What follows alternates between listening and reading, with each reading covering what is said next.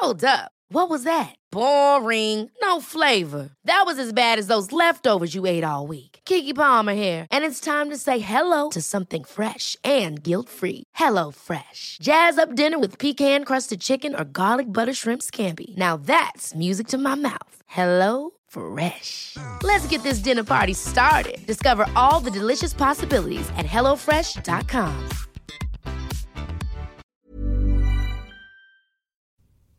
Hi, Ashley here.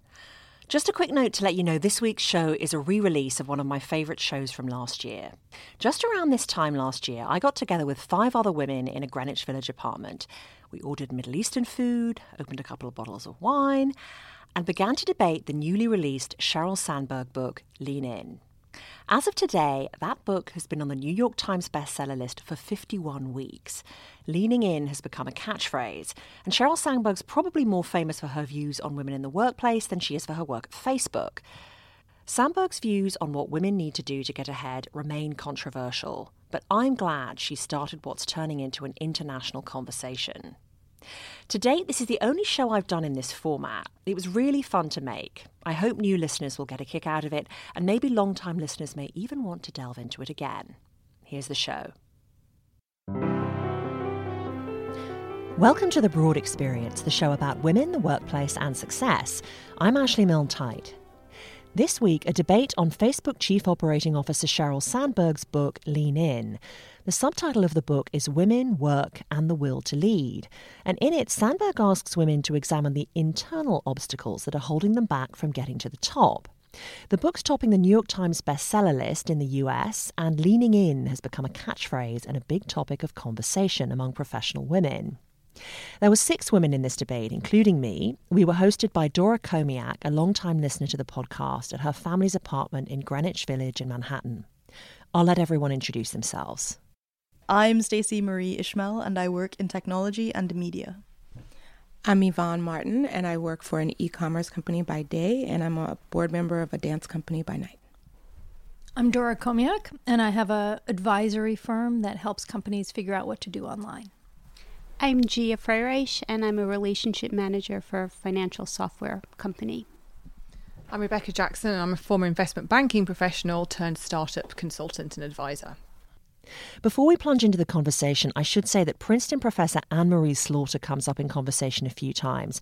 She's the former State Department official who wrote an article last summer in The Atlantic entitled Why Women Still Can't Have It All. And her views on women and work are often mentioned as a counterpoint to Sandberg's because Slaughter focuses on the external obstacles women face in getting ahead, like gender bias and lousy childcare policies. I thought I would just begin by asking people, because there was such a brouhaha about this book before it even was published, I wanted to just ask people to pitch in and say, what did you think of the book versus what you thought you knew about it before you read it? Well, initially, I read the book before I read any of the reviews, and I found her very likable, and I liked the idea of promoting the idea of women in leadership, and I think she had great advice. I think it was after I read it, and I enjoyed it a lot, that I started also thinking maybe her audience was something that was very specific, and that there was a lot that wasn't really inclusive in some of the issues that people are facing right now, such as unemployment, and maybe you don't necessarily have all those choices. I'll say that I went into the book with very negative expectations. I had read a lot. I had read Anne-Marie Slaughter's articles and a lot of other blog posts that just kind of ripped it to shreds and, suggested that she was just coming from a privileged point of view and, didn't really have anything to say to the masses. But I felt completely the opposite after reading it, because I felt like it was just a positive message as a whole. I didn't find anything that wasn't applicable to any woman that I knew, even despite the different ways you might interpret it or her specific circumstances. I feel like her message was attainable by all women or within reach. I was one of those people who sent her 2010 TED Talk to absolutely everybody that I knew when it came out at the time. And, I remember telling my friends, I really want to know what your perspective on this. I think it's really interesting. And so I felt like her book was a longer version of her TED Talk with some things that I found less sympathetic, partly because they were expanded. And one of the things I found less sympathetic was there are no voluntarily single people in her book, and there are no gay couples in her book. Everything about her book is calibrated around, here's how you're going to succeed in your marriage, in your family, and in your workplace. And those three things are sort of this inseparable triumvirate. And the one anecdote that she relayed about why single people need to get out is like, so I can meet a potential husband. It's like, really? I just want to go to yoga class and not be judged for that. If you can pick up your kids after school, I can go to yoga class. Let's call that fair. And so I found that to be very challenging because it imposes a very specific way of thinking about what work-life balance and what success looks like in a way that I didn't personally feel was sufficiently inclusive. I was amazed at how well written it was.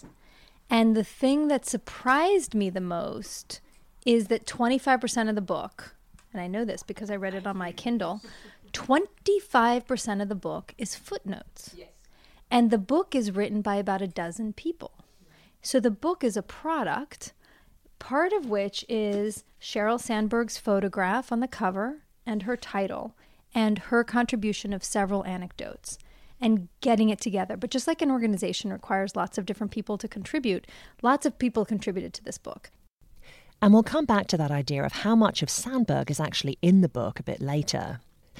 Gia works in sales for a financial software company, and she says while she enjoyed the book, she thinks Sheryl Sandberg's position makes it tricky for her to understand the situations a lot of other working women face. She likes the emphasis Sandberg places on taking risks to get to the next stage of your career. So it was very motivating, I think. It's something that I wish I had done more of earlier in my career, but I also think the reality is it's harder to do when you get to a certain point. Like I'm in my 40s now, and I think that the reality is being a woman in your 40s in sales, you know, there's risk and then there's reality. And so I think that there's a lot of ageism in other areas, you know, that maybe, you know, she started a career from Ivy League schools and, you know, had done well for herself. And I'm someone who sort of transitioned my career midstream. I'm very, at this point, I think, hesitant to take risks.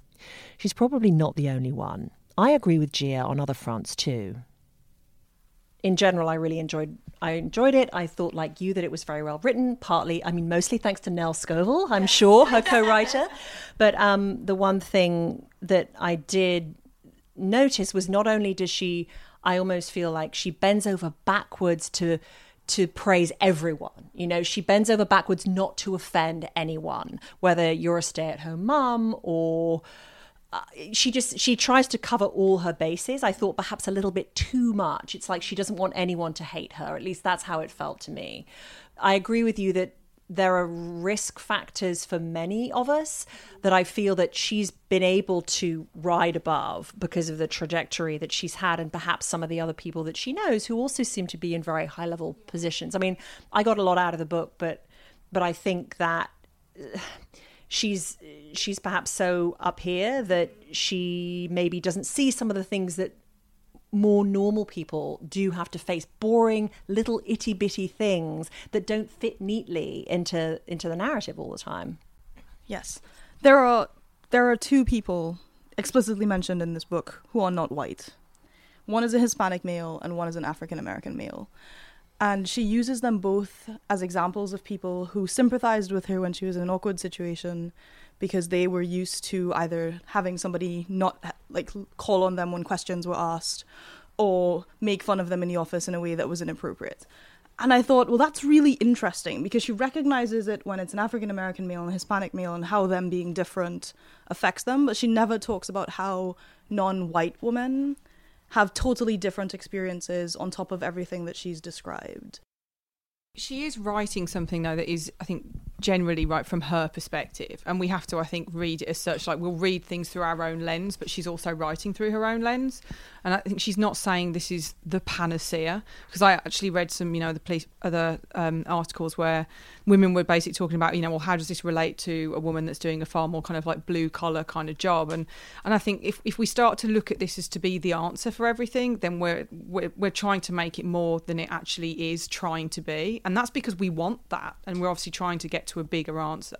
But I think we have to be careful to set it within, this is opening doors, it's starting a new conversation. It hopefully allows then those additional parts of the conversation that need to come out to the forefront to be part of that. And I think I get the feeling from the way she writes is, yes, she to a degree is trying to please everyone, but at the same time I think there's a level of humility in there that says, I don't know all the answers, feel free to critique me and tell me where my gaps are. And I think that's what we have to do.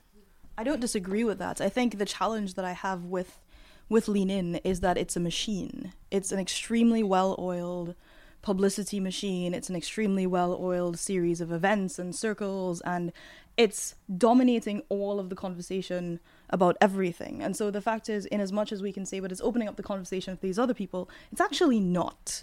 Because in as much as it's taking the conversation away from like the strident feminism of the 60s and 70s and 80s, it's now all about feminism means being very, very successful and getting to the C-suite. Like those are, that's the narrative that's being enabled by this in a lot of ways.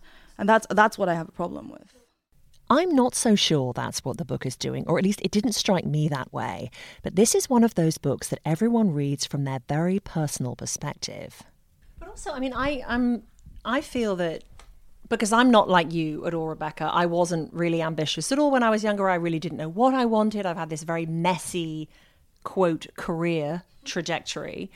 And I would say I'm more ambitious now, in my early 40s than I was 6, 7, 8 years ago, when I was putting all my emphasis on a relationship and coasting a little bit on the job front, when I perhaps could have, looking back on it, exactly. So what's the word? No, because I really, in hindsight, I realized after the relationship had ended and after the relationship with the employer had ended, that I could have been paying more attention, perhaps, and doing some of these things that I didn't. I was in that.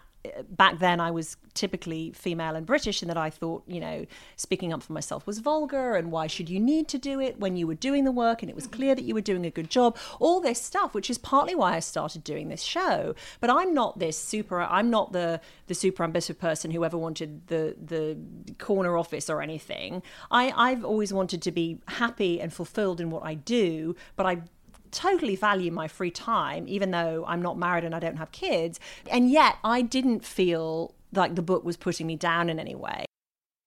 For Yvonne, it was the chapter that brought out the differences between men's and women's approaches to job applications that really struck her. Men will apply for a job even if they only have some of the qualifications required. Women feel they must have virtually all of them before they'll apply.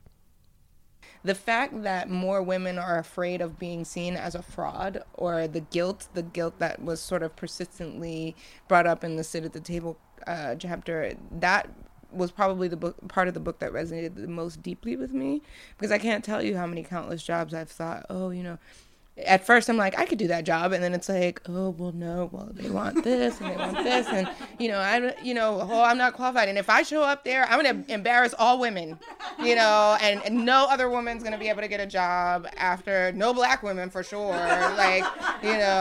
oh no, I'm gonna close the door behind me if I can't answer every single question on this interview or whatever.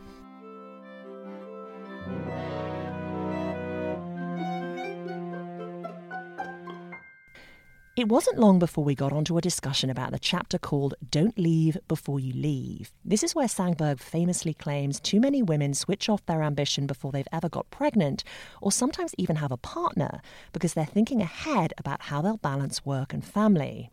Rebecca was a hard-charging investment banker till she quit in 2011. To a degree, that's partly what I've done. Like, I left banking because I was burned out, but I also had in the back of my mind, this is not what I want if I'm going to be a parent. And I could already see the guilt. I could already sort of before even having a child, I could sense this is going to be painful in ways that I won't be able to deal with. And I I don't think I'll be able to bear the thought of doing two things really sort of like badly, or at least that's how I felt. So I thought I need to leave now and figure out something else quick enough before, one's eggs run out and all that kind of stuff. So and I thought, well, is that leaning back? And then I read an interesting article that's a bit of a follow-up to this, saying that essentially before you lean in, make sure you're leaning into the right road. So it's not like going, just lean into everything, just regardless, just lean in like the Leaning Tower of Pisa and hope for the best. It's more like, what is it you actually want, and lean into that. And I think, and I hope that Cheryl would, agree with me that my own personal sort of change has been lean into a different kind of career, but one that I feel where I might work the same level of hours, but my ability to be flexible around a life with children will potentially be greater. And that, is something that I think definitely was a key part that really, really spoke to me. And talking of kids, in our group, Dora was the only one who has them. She and her husband have twin girls who are 8. She felt Sandberg didn't say enough about how she manages her home life. So it's sort of like the whole pregnancy chapter in here. She tells her own story. She has all these researchers give all the stats. And at the end of the day, it's just, look, women deliver the kids.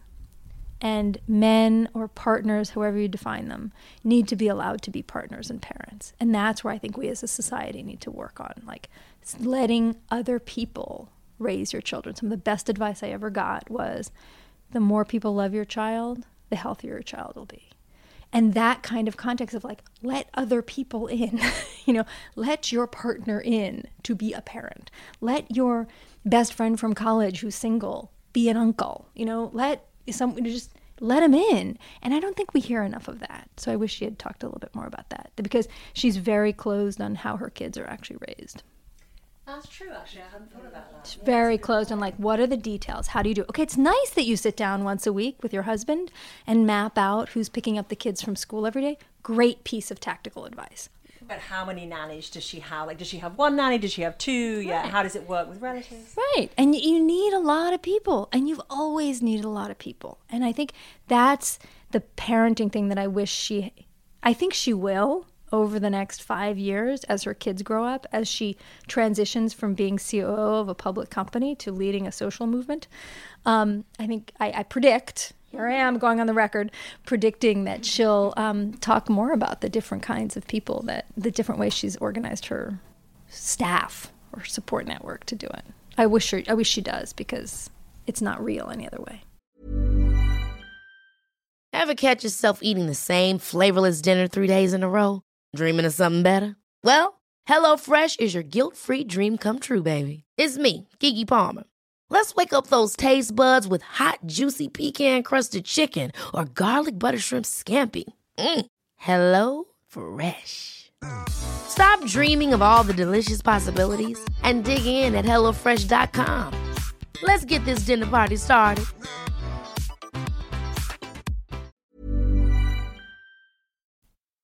Can I just changing tack slightly, I want to pick up on something that Gia said, which we're sort of talking about that authenticity at work aspect of the book. And I think that chapter is called, what's it called? Speaking Your Truth, I think.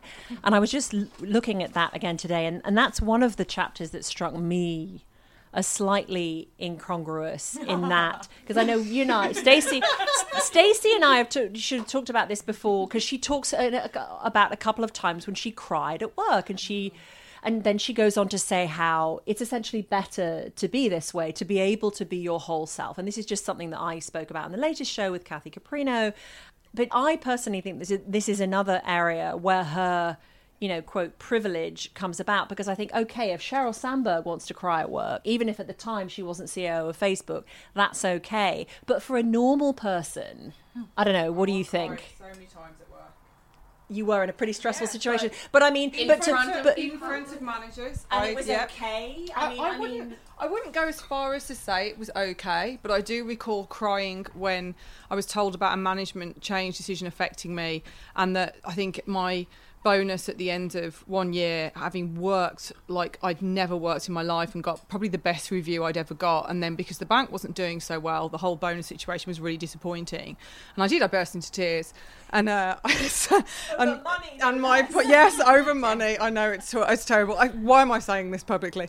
But it was in front of my manager, who's a very senior guy, and I remember I said something to the effect of, "I'm just going to cry now because this hurts, and I need to sort of get my act together, and you're going to just let me cry, because if I do that, I'll be able to go back to my job, like my desk, and do my job."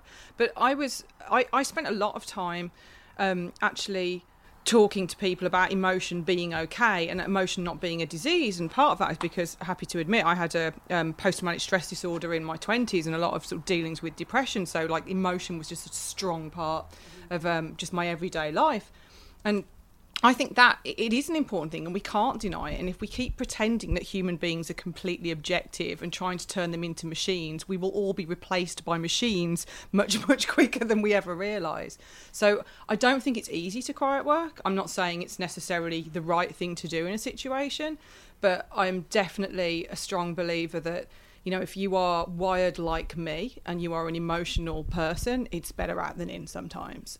But Stacey says the problem is all emotors are not created equal, or at least not viewed in the same light. It all depends on your status in the hierarchy. Certain people can have emotions at work, whether those emotions are positive or negative. And I think Sheryl Sandberg isn't angry anywhere in this book. Going back to the earlier point about bending over absolutely backward to be compliant and easygoing and absolutely understanding and wonderful, never angry anywhere in the book. And I think, women being angry is a fraught issue, and one that she does not discuss. And women in authority sometimes have to be angry, sometimes have to be really, really pissed off, and sometimes have to hold people to account.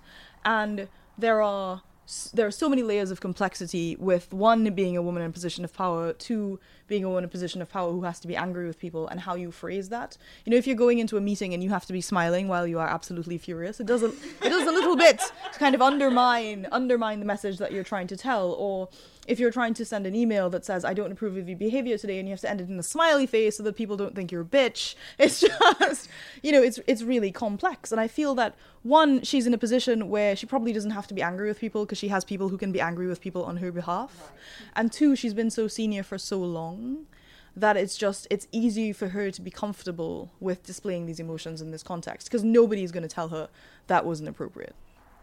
But Sandberg never gets angry in the book because Sandberg's never in the book. It's a product, and she is an important part of the product, and she's a very powerful part of the product. But it's not her diary. Like, if you were to get a couple drinks in her and, ask her at 2 a.m., what do you really think? No. This is not what you would hear. And that's okay, because that's not what this book is. This book is not a tell-all memoir of here's how I did it. This book is something that dislodges a stalemate of a conversation and moves it into something else. But she's not risking a ton by writing this book. Exactly. She's not risking a ton by writing this book. And that's so, once you realize that, this is not my best friend Sheryl telling me what she thinks, there's some good stuff in there. For Yvonne, one of the main nuggets of good stuff was the message that women need to be more confident, to doubt themselves less, and to care about claiming credit where credit is due. You hear about these titans of business who were known not necessarily for their, well, yes, they always had a certain genius about them in terms of strategy or negotiations or things like that, but they weren't always the best, tactical executor. And I feel like women often get siloed into the workhorse of perfection, and we are going to carry the weight of this organization on our shoulders. We are going to make this happen, muscle it through, and who cares if we get the credit? It happened. We are happy to see it happen. We're not happy to toot our own horn and say, yeah, I did that, and all you, well... Women, she says, need to own it, to put their stamp on something and say, I did this and I'm proud of it. Dora says, yes, we do need to put a stake in the ground. They got to be owning it, right? Women need to be owning it. But at the same time, I think we need to be celebrating guys who are not owning it. I had a big aha moment. Seriously, the guys who are leaning back, man, let's make some poster children out of these things. So my brother-in-law, classic, Anglo-Saxon white male soccer star, right? In sales. You know him. Right? You know him. Nice guy. And he works from home 3 days a week. Has a little house cabana. And I'm like, okay, so Marsh, so, what's going on? Like, what's your story? Oh, I like to have dinner with the kids. I like to get them off to school. Wow. Poster boy, NCAA soccer goalie, hoo-ha, whatever. We got to put your face on the cover of, something. Rebecca agrees that men who take on less traditional roles need more validation. And I know many women and sort of peers of mine and people I work with who were the biggest earners in their partnership. And, it's more normal. I think it's something now like 30% of women, I think she quotes in the book, out-earn their spouses or their significant other. And that's something that we have to find a way to get a good lexicon around to make guys feel good about that as well, because at the moment it becomes emasculating. Like, I know for sure that I would never have survived the last few years I was working in banking if it wasn't for my husband. Like, he was an incredible rock.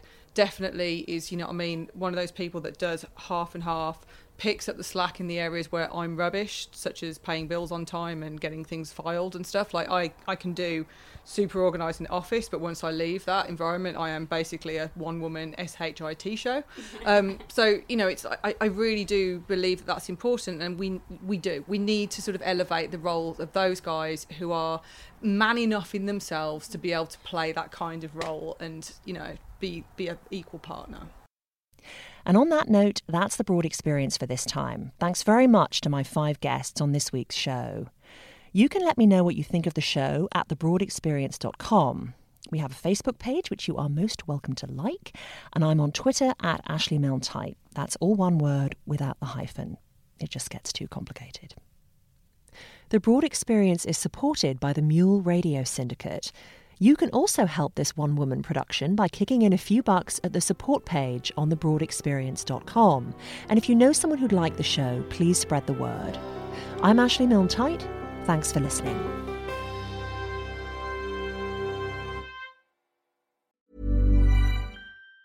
Planning for your next trip? Elevate your travel style with Quince. Quince has all the jet-setting essentials you'll want for your next getaway, like European linen, premium luggage options, buttery soft Italian leather bags, and so much more. And it's all priced at 50 to 80% less than similar brands. Plus, Quince only works with factories that use safe and ethical manufacturing practices. Pack your bags with high-quality essentials you'll be wearing for vacations to come with Quince. Go to quince.com/trip for free shipping and 365-day returns. Ever catch yourself eating the same flavorless dinner 3 days in a row? Dreaming of something better? Well, HelloFresh is your guilt-free dream come true, baby. It's me, Keke Palmer. Let's wake up those taste buds with hot, juicy pecan-crusted chicken or garlic butter shrimp scampi. Hello Fresh. Stop dreaming of all the delicious possibilities and dig in at HelloFresh.com. Let's get this dinner party started.